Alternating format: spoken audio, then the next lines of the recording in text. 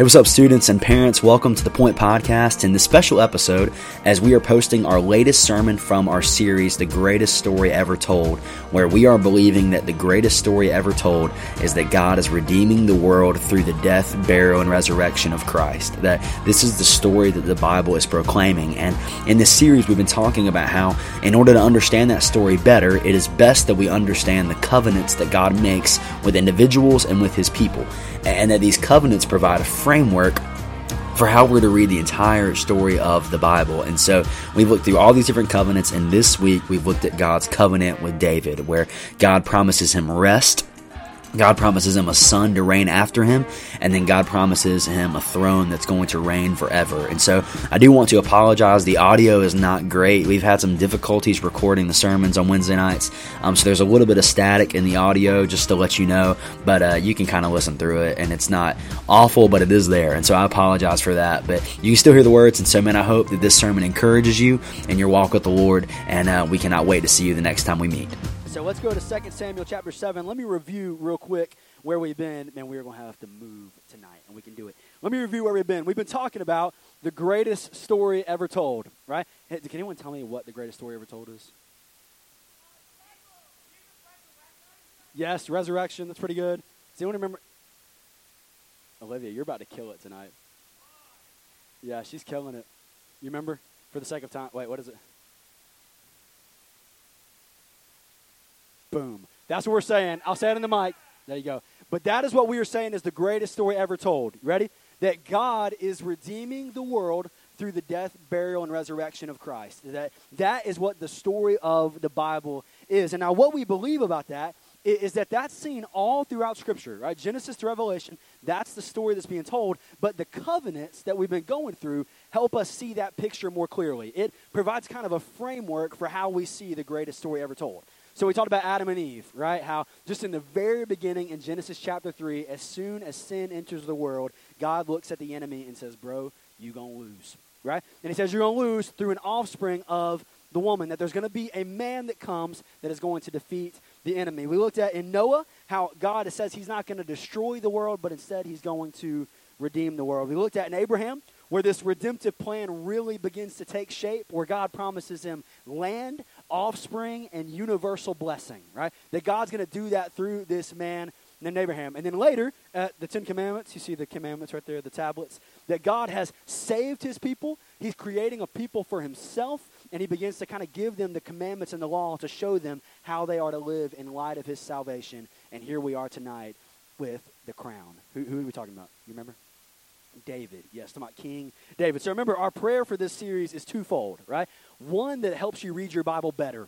That you will read your Bible in a way that says, okay, this is not 66 random books that are just kind of have something to do with each other and kind of flow together, but instead, no, this is 66 books that is telling one story. But then also, on top of that, that we understand that you and I are in a covenant relationship with God today, right now. That through the death, burial, and resurrection of Christ, by grace, through faith, we've entered into this covenant relationship with God. So the covenant language of the Bible matters for you and me. Does that make sense? You with me? Nod your head like that. There you go. Thanks, Katie. Nod your head. Cool. So that's where we're at. That's our prayer for this series. So tonight is a major covenant in God's Word. I was thinking in prepping for this, there's been numerous things in the Bible or in the world, that has happened, it's been invented or created, that's literally changed the entire course of history, right? Not every invention does that. Not every creation does that, where it literally changes the world as we know it. I thought about all the way back to the Roman roads. Remember studying about those in history class and stuff, where the Romans began this intricate road system that for the first time, the world was literally, you could literally get to anywhere in the world pretty much, anywhere in the known world through that road system. And that's the very system that began to develop and we've learned so much from in the way that we do our roads today, which is pretty cool. I thought about the printing press, right? Big deal, huge deal, and just the history of the world that not only changes that present moment, but also changed it forever, right? That now you don't have to just can you imagine having a hand copy everything? Wouldn't that be terrible? You're like, I don't even use paper, man. I use my phone all the time. But that was a major invention. And speaking of phones are a pretty big deal too, right? Something that changes the present reality, changes everything that's going on in the world, but also has drastic implications for the future as well. So what we're looking at tonight reminds me of all those things. But because God's covenant with David is such a big deal in Israelite history, but here's what's awesome. It doesn't just change David's present. It doesn't just change the reality for David in that moment, but listen, this covenant begins to set a trajectory that's going on through all of history, and listen, even through all of eternity, which is a pretty big deal, right? This is a pretty big deal. So let's start reading in 2 Samuel 7, verse 1. Did that fade out? Okay. God, it wasn't me. 2 Samuel 7, verse 1. We're going to get to verse 8. That's where the covenant promise begins to come into play. But remember, when we're reading our Bible, we don't want to just jump in. We kind of want to know what's going on around the passage that we're at, right? So let's read this.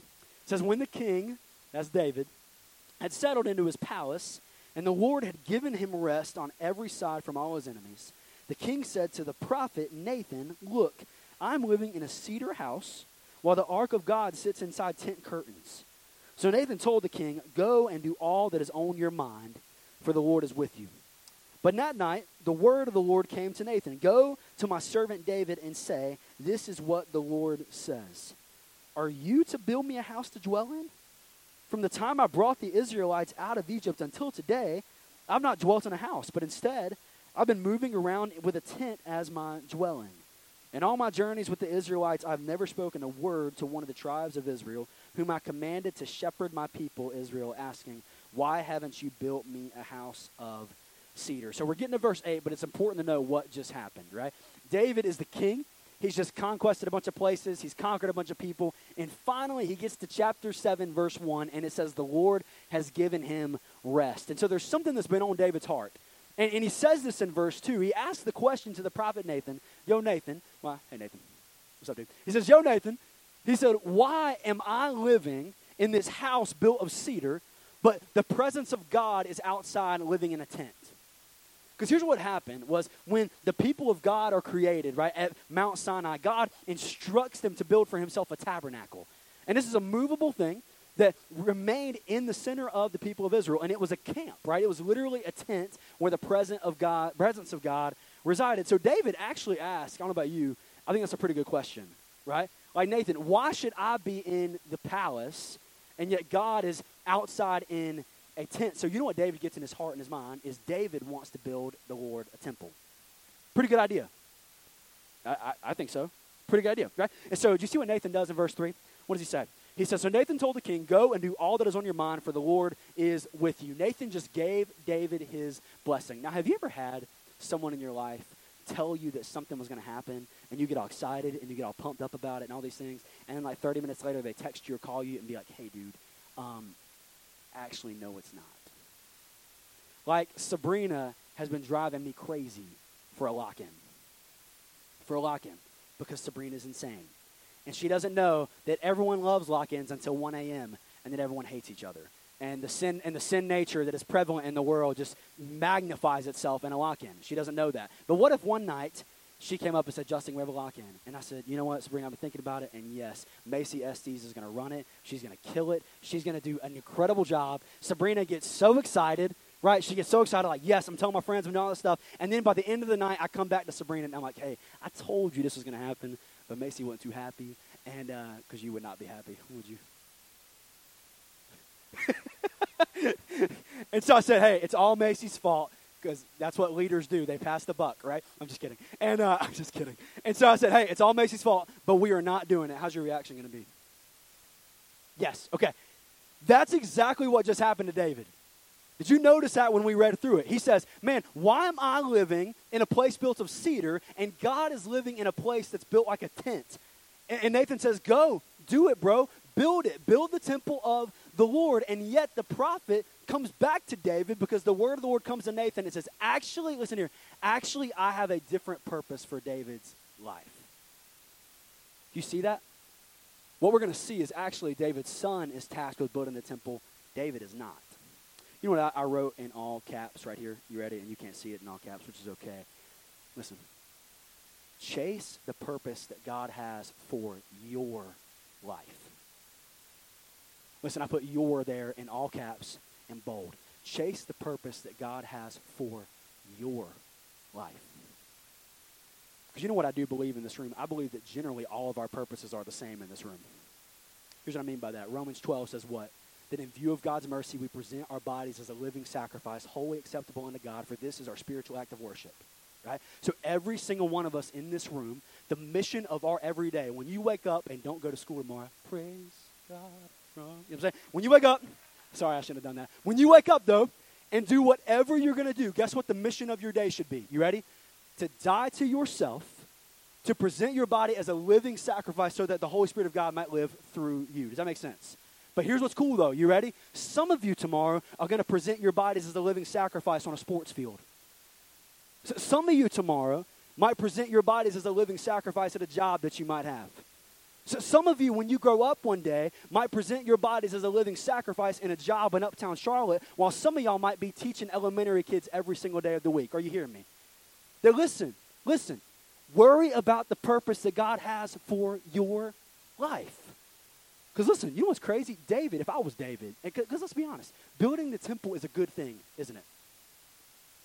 It is. I mean, that's a pretty awesome thing. If I'm David, I'm sitting there saying, Nathan, you know what? No. That's a great goal I have. God would be honored by that. I'm going to build the temple. But instead, David has to realize, no, God does not have that purpose for my life, but he has that purpose for someone else. So I don't need to be worried about what God's purpose is for someone else. I need to be worried about what his purpose is for my life. Because listen, tonight is a great example. Because, man, Darrell, I love you. But, bro, you sing so much better than me. Right? Does he not? Yo, dude, come on, man. Y'all answered that so quickly. Listen, I know. You know what would be terrible for me to do? You ready? It's a great example. You know what would be terrible for me to do? For me to sit here and listen to Darrell sing and hear him lead worship and be like, dude, I wish I had that gift. So, man, I wish that God had that purpose for my life. You know what I'd be doing? I'd be wasting the gift and wasting the purpose that God had for my life. Because you know what I need to be content with? Here you go. You ready? You ready? I need to be content with the fact and okay with the fact and celebrate the fact that God has given Darrell gifts that he has not given me. He's given me gifts that he has not given Darrell. And so instead of worrying about doing what he's doing, I want to encourage him, give him opportunities to do this, but I need to be okay with serving the Lord where he has me. You with me? So listen. Worry about the purpose of your life. Encourage other people. Absolutely. Man, find out what they're doing and push them and encourage them. Absolutely. That's what the body of Christ is all about. But God says, David, you're not going to do this. Your son's going to do it. Pretty humbling moment for him, isn't it? But what's amazing is he is okay with it. And God is about to promise David some incredibly awesome things. So look at what it says in verse 8. It says, so now this is what you are to say to my servant David. So notice what's happening here. God is speaking to Nathan the prophet, and then Nathan is going to communicate to David what God has said to him. Does that make sense? Y'all see this transaction happening? Okay. So now this is God speaking to Nathan to say to David. This is what the Lord of armies says.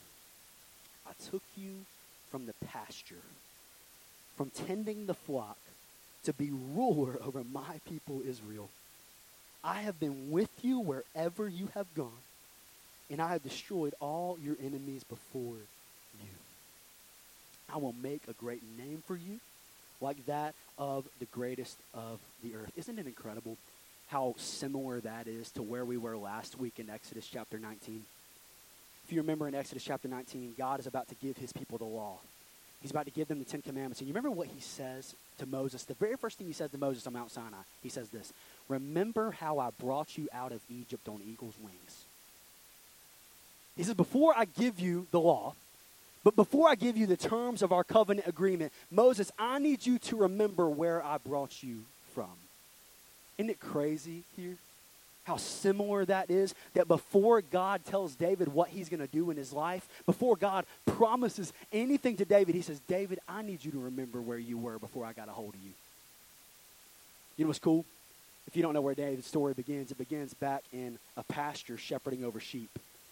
Samuel was a prophet, and Saul's been kind of having a bad run as king, and so God says, I'm going to anoint a new king over Israel. And so Samuel, by the Holy Spirit, is directed to the house of Jesse. And he goes up to this house, and Jesse's probably pumped, right? Because he's like, one of my sons is going to become king. And so in that day, the right custom would be to get the oldest son and present him. So Jesse gets his oldest son. He brings his oldest son to Samuel, and he says, all right, Samuel, here it is. And the Holy Spirit of the Lord tells Samuel, not him. He goes and he says, okay, it must be my second oldest son. This is a little weird. He gets his second oldest son. He brings him to Samuel, and Samuel says, nope, not him. He goes son by son by son until finally Samuel asks, do you have any more kids? Listen, David was an afterthought. David was just out in the fields, right?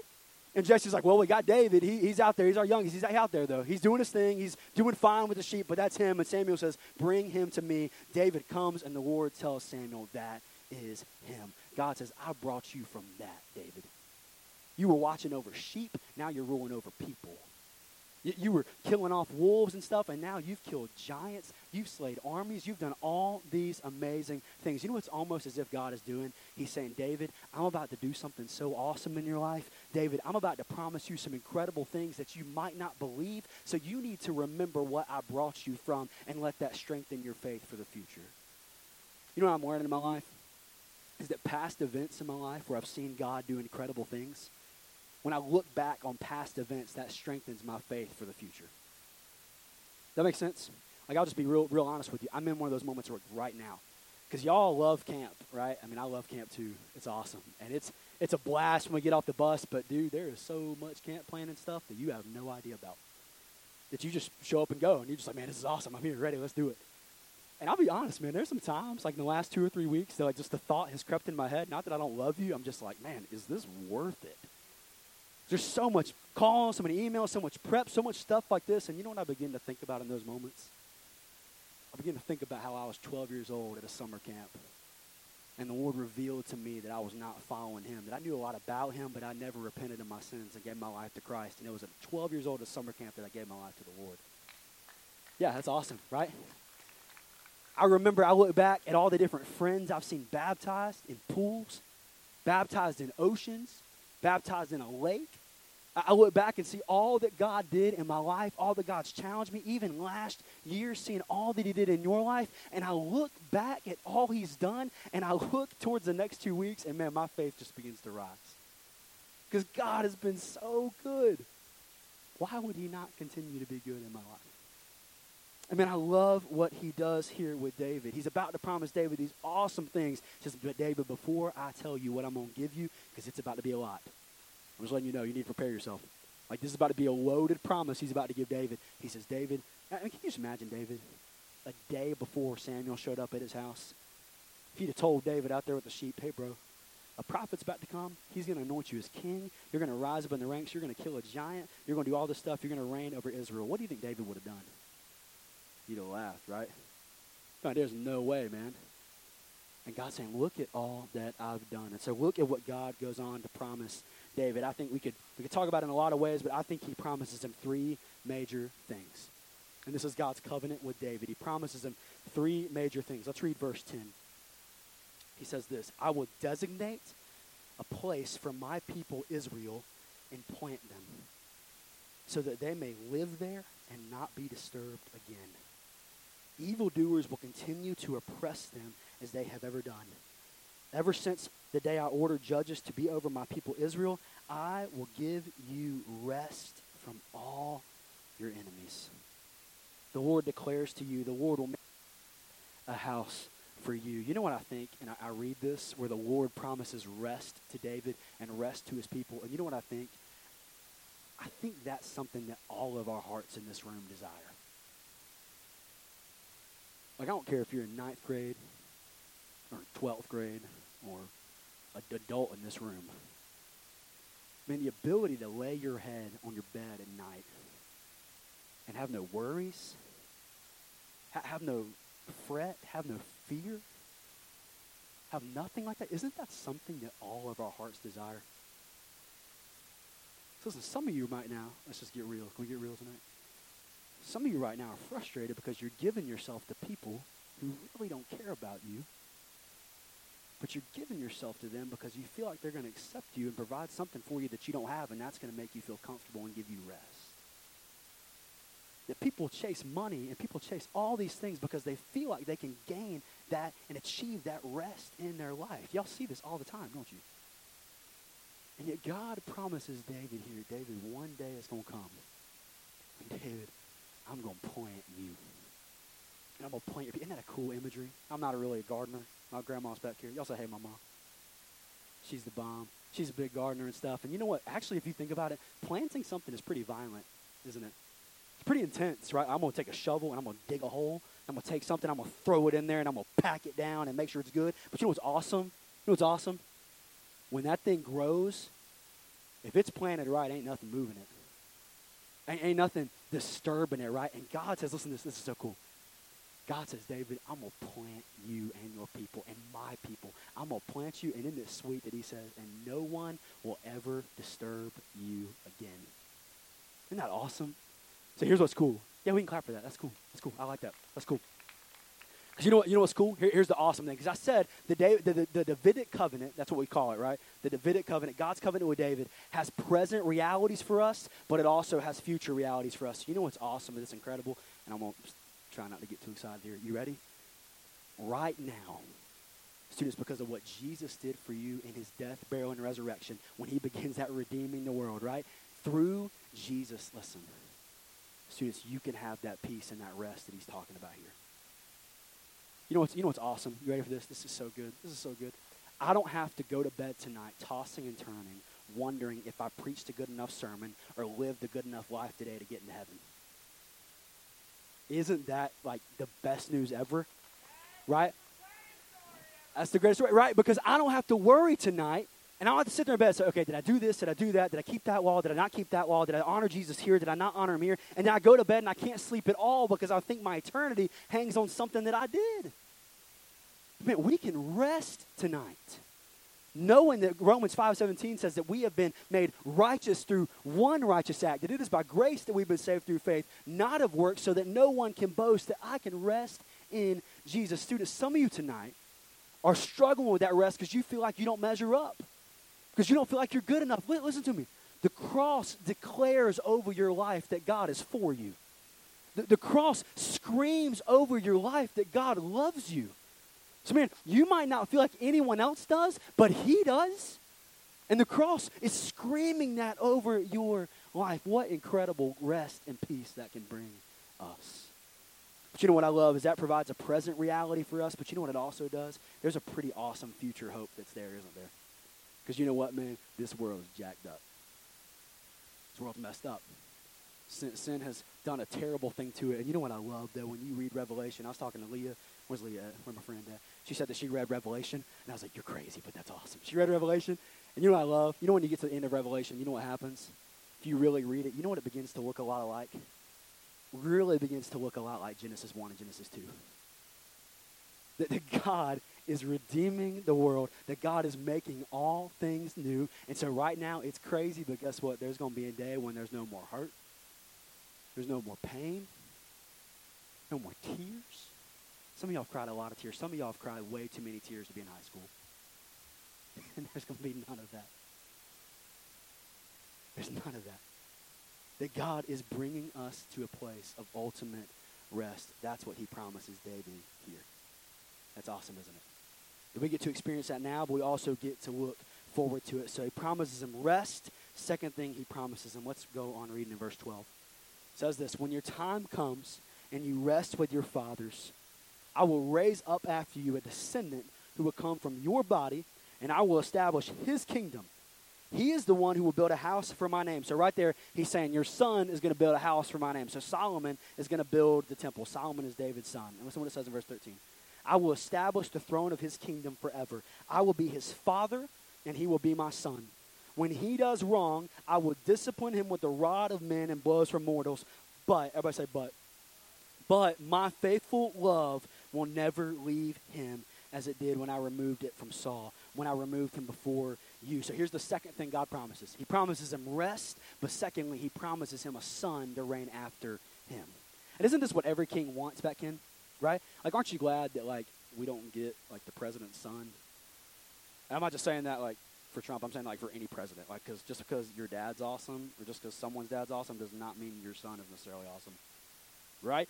Like, aren't you glad we don't do that anymore? But that's how they did it back here, right? That's how they did it in this day. And so it's a big deal to have a son. And so God tells David, there is going to be an heir that comes up after you. But here's the better news in that. You ready? And this is where it gets to us, and this is awesome. Is that God promises him a son that's going to reign after him. And you ready? God's faithful love will never leave him. That's good news. Because listen what it says. What does it say right here? It says in verse 15. Verse 14.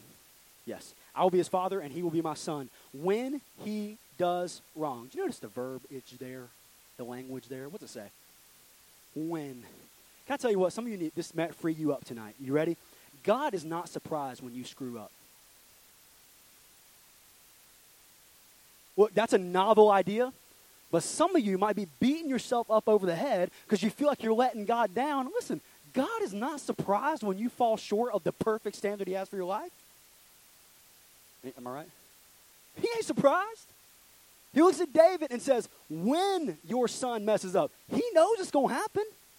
He knows it's going to happen. And isn't this what's crazy? This has been blowing my mind through this series, and if you don't get anything else out of these 6 messages, I pray you get this. Isn't it crazy that God is continually binding himself, listen to this, continually binding himself into covenant relationships with people who constantly fail him? Isn't that crazy? And let's just go down the list. Adam and Eve, what happens? They sin, they fall short. You know what God does? God makes the covering for them. They don't sacrifice anything. God makes it for them. What happens in Noah? God makes a covenant with Noah. You know what happens in the same and next chapter? Noah gets drunk and messes up in a major way. And guess what? The earth is still here. God kept his covenant. Look at what happens with Abraham. What did he do? God makes him go to sleep, doesn't he? He says, boy, you go to sleep because I'm going to commit myself to you because I know that you're about to try to sleep with your servant to bypass my promise. I know you're going to mess up, so Abraham, I'm going to enter this alone. What does he do with the people of Israel in the 10 Commandments? What happens? Moses comes off the mountain, and they're already breaking the first commandment by worshiping a cow. God is continually binding himself to people who constantly fail him. Think about David. What happens just a few chapters later? This man who receives this incredible promise from God is about to commit adultery and then kill the woman's husband that he slept with. That's about to happen. Solomon's going to mess up, and yet God is sitting here saying, when he does wrong. Now, did you notice this? I can't pass this up. I know I need to hurry, but I can't pass this up. You ready? It says, when he messes up, what does he say? I will discipline him with a rod of men and blows from mortars. You know what you need to get in your head tonight? Listen right here. Every student in this room. You need to get in your head that just because there's discipline does not mean that there's a lack of love. Man, I wish our parents were in here. We got some that could amen me right now. Because listen, some of you might struggle with thinking your parents hate you. Listen to me. Just because they discipline you does not mean they don't love the crap out of you. Just because they take something from you, and now listen, 99.9% of parents in here, I believe this 100%. 99.9% of parents in this room, when they discipline you, they do it because they have your best intentions in mind. Now, so listen to me. You ready? It's not your job. I'm sorry I didn't get this. It's not your job. I'm being serious.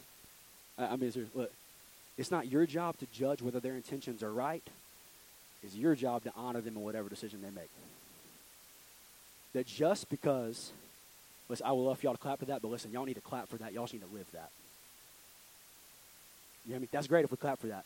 But some of y'all need to honor your parents tonight.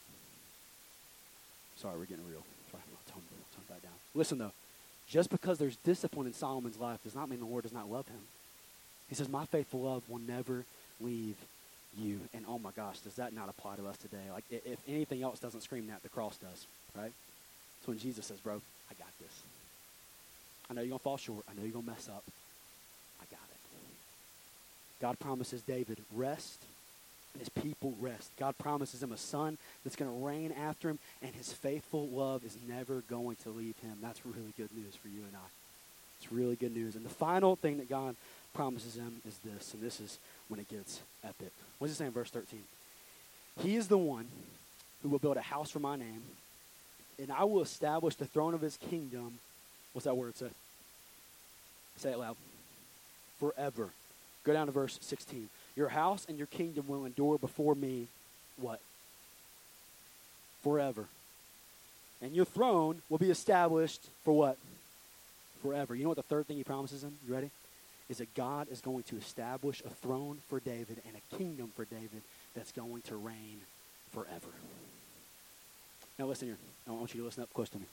This is really hard for us to get our minds around. And it's really hard for David to get his mind around. You know why? Ready? Because if you go to your history books, you know what the entire narrative of the world is? What are the world? You ready? Kingdoms rise, kingdoms fall. Am I wrong? I mean, what? We can just go through the list, right? The Egyptian civilization, it really lasted as like the prominent empire for like 550 years. But then it kind of faded out and it's still here, but whatever. The Assyrian Empire came. It reigned the world for about 300 years. But then the Babylonians overtook it, and Nebuchadnezzar, Darius, they had their time. Persia overtook them, though. They had their run at the world for about 200 years. Greece had a fun time for about 350. Rome is probably the closest we've ever seen, where they're dominating the known world. But guess what? Even they only lasted for about 500 years. If you fast forward, what happens? Napoleon and the French, they have their moment. The King of England has his moment in their time. And just to be frank with you, the United States of America right now is having our time. But guess what, students? There is one kingdom that will reign and last forever, and it's the kingdom of God. There's one kingdom. There's only one. That's what God promises David. So listen, there should be no surprise for us. Right? This is so cool. This is why reading your Bible as a whole picture is so much better than just reading individual parts. Because what happens in Matthew chapter 1? You get to Matthew chapter 1, what's verse 1 say? This is an account of Jesus, the genealogy of Jesus, the son of who? Not God, David. Because you know what Matthew's doing? Remember Paul Revere in your history books? This alerting saying the British are coming. You know what Matthew's kind of doing in a way? He's ringing the bell. He's sounding the siren saying this. Ready?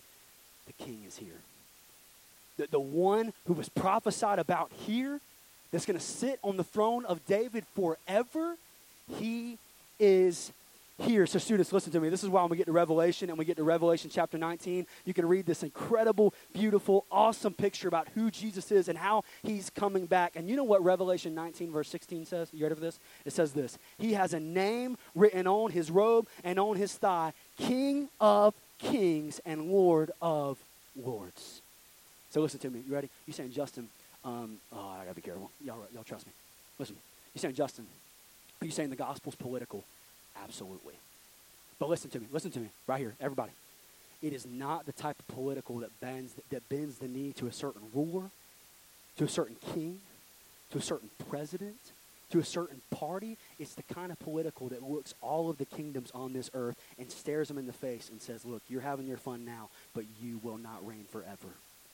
There's one king, there's one kingdom that will reign forever and ever. It's hard for us to really get a grasp on how politically charged the book of Revelation is. It's really hard for us to get a grasp on it. But can you imagine if you're a first century person and you're reading this? Rome is dominating the world, man. I mean, if you told a first century Christian, hey, Rome is going to end in like 200 years, they probably would have been like, no way. Rome is dominating the world. You know what Revelation is doing? It's standing toe-to-toe with Rome and saying, you will not reign forever. Why do you think, I was talking to Courtney about this the other day, why do you think the Christians in the early church are being persecuted? Why do you think they're being killed?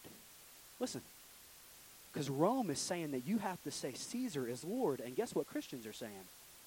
No, he's not. Jesus is Lord. Now I want to be clear. You might be like, Justin, are you saying that you're not patriotic, or like, do you hate America? That's not what I'm saying, right? I think I'm a pretty patriotic person. I think I am. I went to a NASCAR race. I mean, that's America as it gets, right? Listen. That's not what I'm saying. I love what Steve prayed a couple of Wednesday nights ago when he stopped and just said, man, we need to be thankful for where we are, because you know what? I've not thought for a second about someone busting in this room and arresting us for being here. That's pretty great, right? You can't really do that anywhere else in the world. Well, you can do it in a lot of places, but not every place. Isn't that awesome, though, that we have that? And so, listen, are you saying, Justin, should we vote? Yes, I think you should. Listen, I'll be vulnerable with you. That was one of the biggest decisions of my life, because I didn't prioritize voting when I first was able to. One of the biggest regrets of my life. I should have done it, and I didn't. Should we vote? Yes, I think we should. You're saying, Justin, should we be concerned about political issues? Absolutely we should, because life, because justice, because righteousness is at stake. So listen, but here's the deal, though. I need to be concerned with the baby in a mother's womb just as I'm concerned with the man sleeping under a bridge right now in Charlotte.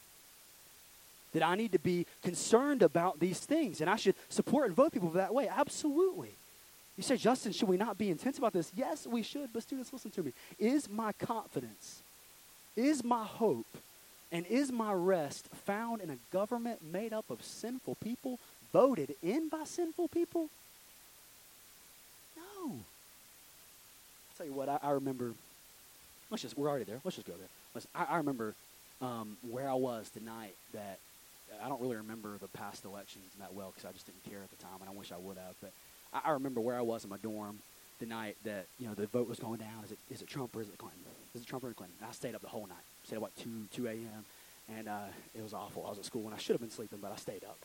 And you know what I remember from that night more than anything? Man, I remember the aftermath of it immediately, where one side was elated and the other side was depressed. Right? But so many people were elated and so many people were depressed. And honestly, I didn't see a ton of people in the middle. Right? It was kind of one or the other. You know what's going to happen next year? I don't know who's going to win. I don't know. I don't know what's going to happen in 4 years after that. I don't know what's going to happen in 2028. I don't know. But you know what I'm going to bet's going to happen? One side's going to be elated and one side's going to be depressed. You know what I remember thinking? Ready? I remember thinking this that night, sitting there on the news watching this. I remember thinking, and I don't live out this perfectly, but I was thinking of that night, I am so glad. I'm so glad that my hope is greater than that. Do I care? Yes. Am I concerned? Yes. Actually, no, because Jesus is redeeming the world. He's making all things new. That's where my hope is. I don't want my 4 years of life to be made by who's sitting in the White House, right? Because, man, I know there's one king. There's one kingdom who's reigning forever. Does it mean that I'm not concerned and focused on issues? No, I am. I'm focused on issues. Does it mean I'm not passionate? I'm passionate. I listen to like 3 political podcasts a week. I like it. But my hope is not in sinful people voted in by sinful people. My hope is that the kingdom of God is going to come. And kingdoms rise and kingdoms fall, but that's the kingdom that's going to stand forever. Isn't it cool, man, as we're getting to communion together? Isn't it cool that literally every other ruler ever comes and he conquers, comes and he campaigns, and comes and he does all this stuff, and yet we have a King of Kings and Lord of Lords who comes as a baby in a manger, surrounded by not people worshiping him. Well, he does get sheep and wise men, yeah, but he's surrounded by sheep, cows, and all these animals, and he comes, and he does not come and just conquer and rule. What does he do? He lays down his life for us. He's buried in the ground for us, and he's risen again to life. That's my king. That's my king. Hey, listen. So our hope is that, man, we can experience the rest that we have right now in Christ, absolutely, and he's bringing us to a future place of rest. And, man, the faithful covenant love of God has never left us. And then finally, not that I ignore things going on, not that I don't get passionate about things going on, not that I don't get focused on things going on, but my ultimate hope resides in that the kingdom of God is going to come. And nothing can topple that kingdom, and nothing can overthrow that king. And that's really good news.